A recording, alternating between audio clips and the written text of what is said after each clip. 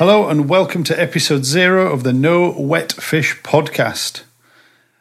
May I extend to you the warmest greetings in the name of Jesus Christ our Lord. I'd like to thank you for clicking the link to come over and listen to us. I'm Nathan Senior, the host of this new podcast, and over the coming weeks and months, my hope is that I'll be joined by a range of different guests who are mostly friends, so don't worry, you won't just be listening to my voice all the time. I thought I'd start out with an episode 0 so I can tell you a little bit about this podcast, what kind of content we'll be having, and what you can expect to be hearing. But before we go into that, I should probably explain the reason for the name. No Wet Fish. What are you thinking, Nathan? What a silly name. Well, here in the UK, there's a lot of properties, houses, etc., that for some reason have strange bylaws attached to them. For instance, this house that I'm living in at the moment has one of those odd laws. And that law is this. It's illegal to sell wet fish from the front wall of the property. I know. How strange. There's no explanation, no reason given. It just simply states it is illegal to sell wet fish from the front wall of the property. For those of you who are down with classical Christian tradition, the fish is often used as a symbol to represent Christianity. Adopted by the early church, probably after Jesus told his disciples that he would make them fishers of men. And the term to be a wet fish is often used as a derogatory phrase for someone who's a little bit weak or wan, someone who doesn't have it all together. They're a bit of a wet fish. And I don't know about you, but I don't want to be a wet fish.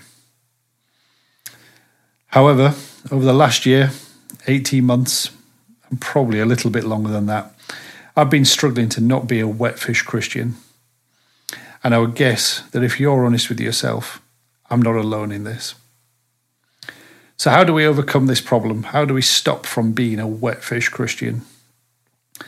Well, there was a couple of solutions that occurred to me. Number one is I need to hear some good testimony. Some real life up-to-date stories about what our great God is doing in the lives of others.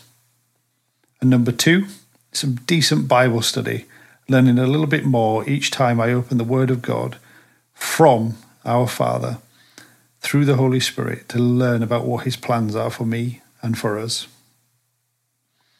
My hope is that over the next few weeks and months, I'll have a rich, varied selection of friends and guests who will join me in sharing some cool Jesus stories to tell us how they've been encouraged by what God's doing in their lives so that we would be encouraged as we listen to them talk.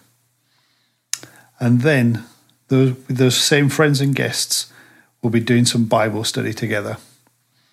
We'll be looking at Matthew's Gospel, and week by week we'll be going chapter by chapter, and sometimes in some of the big chapters, chunk by chunk, and it'll be very informal, light-hearted, looking at the Word of God and seeing what the Holy Spirit can teach us every time that we open up the Bible to read together.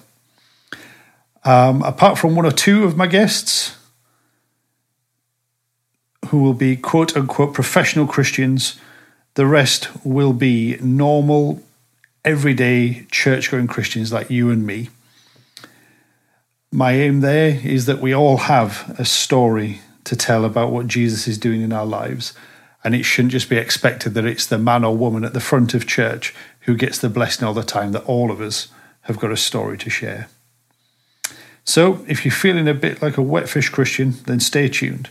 And hopefully with the help of the Holy Spirit, we'll be lifted up as we hear some good testimony and encouraged as we study the Word of God together.